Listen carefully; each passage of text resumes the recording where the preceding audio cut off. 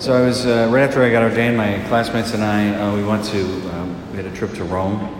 We had never been there, and it was pretty awesome. But we went to St. Peter's, and again, that was incredible, like the first time you see that thing. And so we're in St. Peter's, and I noticed, if you go down the main aisle, way over to the right on the side aisle, there's this huge red curtain. These big, thick, velvet red drapes, floor to ceiling. And there's a guard standing outside, and there's a sign out front saying silence. And so I went over and I went in, and it's a beautiful, huge Blessed Sacrament chapel. Like this big altar, this enormous tabernacle that was built by Bernini 500 years ago, and then this monstrance on the altar with the Blessed Sacrament in it. And the church, the chapel had a bunch of people in there praying in silence, and this little group of Italian nuns that were praying there, that was kind of their place, and they were the ones who took care of it and made sure that everybody stayed quiet and didn't take any pictures or anything like that. So I went over and knelt on the side, and I started praying. So I'll stay here for a little bit. And just as soon as I had knelt down and started praying, all of a sudden there's this tap on my shoulder.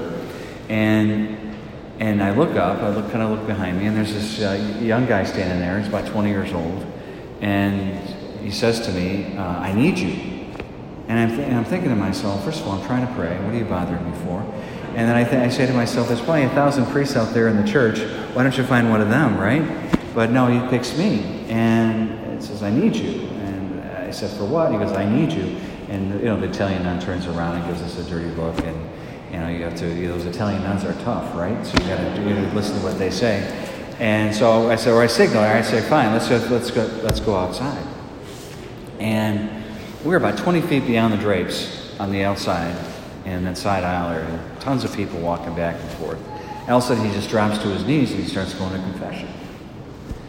And I thought, wow, this is pretty awkward, all right? And he's talking really loud, and I'm trying to just be quiet, And he goes, I need you, and he goes back to confession. And so it was like a half hour of confession. This poor guy. And I finally, I just stopped thinking about myself and how awkward it felt. And it's like, wow, this guy really needed to go. And he did need to go. Now, I don't remember what he said. God gives us the grace to forget the sins we hear in confession. But I do remember it was big, and he needed it. And I also started feeling for this guy. It's like, man, you poor guy. You've been carrying this your whole life. You've been walking around with this load, and it showed on him. When I turned around and saw him in the chapel, when he first tapped me on the shoulder, I'll never forget his face. It was tired, it was pensive, it was tight. I mean, he looked busted out. This is the image he carried with him. And so he's going and going and going and going, and I'm praying for him, and people are walking by, and we're just in the moment. The Lord brought me there that day to do that thing. Because when that guy got up, I'll never forget his face. It was a different face. It was all that pensiveness, that tightness, that tiredness, that bereftness, that brokenness, all gone. And he was like a new guy. It's like just light, and you could see it on his face. I gave him his absolution and his penance, and he just floated out of there.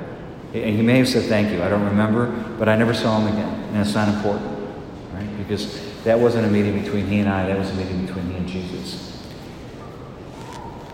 Now, what I want to focus on, briefly, is that face. He carried with him all those years a vision of himself that wasn't real. He knew himself by his sins. And he allowed those sins to define how he felt about himself and how he was and how he portrayed himself to everybody else. I am my sins. Do you ever get that way when you think, if people really knew what I was like inside, they wouldn't love me? This is what this guy was like. And it showed on his face. That's not how Jesus sees us, brothers and sisters. Did you know that? He looks at you. He doesn't see your sins. He doesn't see your past mistakes. He doesn't see your current problems in the sense of things you do wrong. He sees not your past, He sees your current goodness, current potential for goodness, and He sees the future possibilities for your glory. That's what He sees. When Jesus looked at you, He doesn't call you sinner, He calls you friend. You're my friend, and I want the best for you. I want you to know you yourself. I want people to know you the way I know you. So let's get busy. Today, these two brothers are arguing about money. Do we ever argue about money? Do we ever argue about silly stuff? Do we ever let that silly stuff to define who we are, define the quality of our relationships with other people? Yes, we do. There's not a person here who doesn't. The Lord's not having it. Because who appointed me as your judge or arbiter? In other words, take care of this. We've got work to do, and this is in the way. Stop arguing about money. And brothers and sisters, before I go any further, this gospel is not a gospel against you having stuff. This is not a gospel that says money is bad. This is not a gospel saying, your possessions are bad. That's not what this is about. We've all got things. I got a nice car. All right. I've got 10 black shirts. Did you know that? We're all blessed. That's what we do with it. And what Jesus is talking about today when He tells this parable about the guy who's so blessed that he is overwhelmed by his blessing, and he sees that blessing as something he's got to protect and hoard, and it's in the way of his relationship with himself, with others, and with God. It's defining who he is, and it's the distortion of that vision that God wants him to have for himself. The treasure we have isn't to be stored in containers. It's to be spent freely as we live in love with other people and allow ourselves to be converted so that we can convert other people into disciples. That's what it's for. So we have this idea of things in our life, people, possessions, situations, that define us in a negative way. How does that show itself? Do you ever wake up at 3 in the morning worrying about stuff? Does that ever happen to any of you? It happens to me. I'm guilty. And I wake up the next morning and I'm like, what was that all about? Why did I waste a precious hour of sleep on something I had no control over in the moment, and there was nothing I could do about it at that moment? Why am I holding on to stuff and not letting the Lord take care of it? Have you ever realized if you think about the things you're worried about now, go back and think about the things you're worried about a year ago, 5 years ago, 10 years ago. And didn't the Lord take care of you then? Maybe not in the way you wished for or wanted, the way that was most convenient or most desirous for you, but He took care of you because you're sitting here today. Well, so why wouldn't I do now what I did then and it would all be okay? But we don't do that. We hold on to stuff. People, possessions, situations. We let them define who we are. And in the worst possible way. What does Ecclesiastes say? You wake up in the middle of the night, and that too is vanity. That too is a sin. Because you don't trust me. You don't trust me that I'm going to take the gifts that I have given you, allow you to use them in a way that make you a Christian, make you a disciple, and also allow you to make disciples and Christians out of other people. What's wrong with you? We'll use the word that He uses in the parable. This isn't me, this is Jesus. You fool!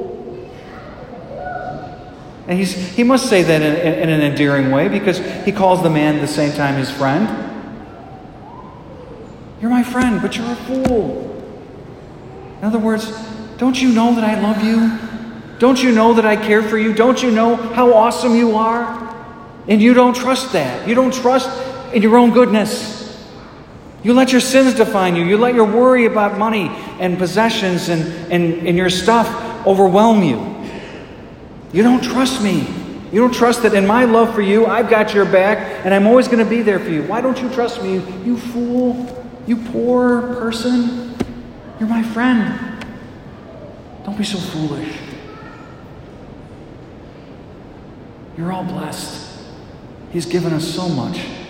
There's signs to us of our goodness and of our fellowship with the saints in Christ and His love for us. We are blessed in many ways that we don't even see because we're so overwhelmed by our control and our sadness or our regrets or our sins that we let define us and make us think that we're unworthy of the gifts that we receive. And so we squander them and we hold them because we're afraid if I lose it, I won't have it. We're afraid if we let it go, people will really see us for who we are. If they saw who we really are, they wouldn't love us. But rather, if they really saw who we really are, which is children of Christ, beloved sons and daughters of God, my gosh, the influence that we could have in the lives of other people. Do you know who you are? Do you know how precious you are? How beautiful you are? Use the blessings. In that, acknowledge love. Use the things in your life to reach out to God and embrace the person that He's calling you to be. He doesn't see you by your sins, only by your current goodness and potential for future glory. Live on that. Live on that love. Become that love. Give that love. He's making us into new creation. We come to this altar today. We go to confession as often as we can because we need to be relieved of the burdens and the distorted vision of ourselves that we allow to take hold in our lives. We come up here and it's the bridegroom, Jesus, who's coming to us, who loves us. We are His beloved. We receive that host and we say amen, which is basically us saying, Jesus, you've married me and I do. Amen. I'm yours. And you're in me. And with you and me, everything in my life then becomes a gift which allows me to express my love for you to the people you've given me and to the people you call me to go and make into disciples. Gosh, isn't it awesome? This faith that we belong to and the power that we've received. You are awesome. You are blessed. You are loved. Live on that love. What did John Paul say? What are the concrete possibilities of man? Of man defined by sin or man redeemed in Christ? What did Paul say? Put down that old man. He's dead. Why are you pretending like that old man is alive? That's not how Jesus knows you. Put away the old man. Live the new man, Jesus. Live in that love and share that love with others. Amen, brothers and sisters? Amen. Let's stand and pray.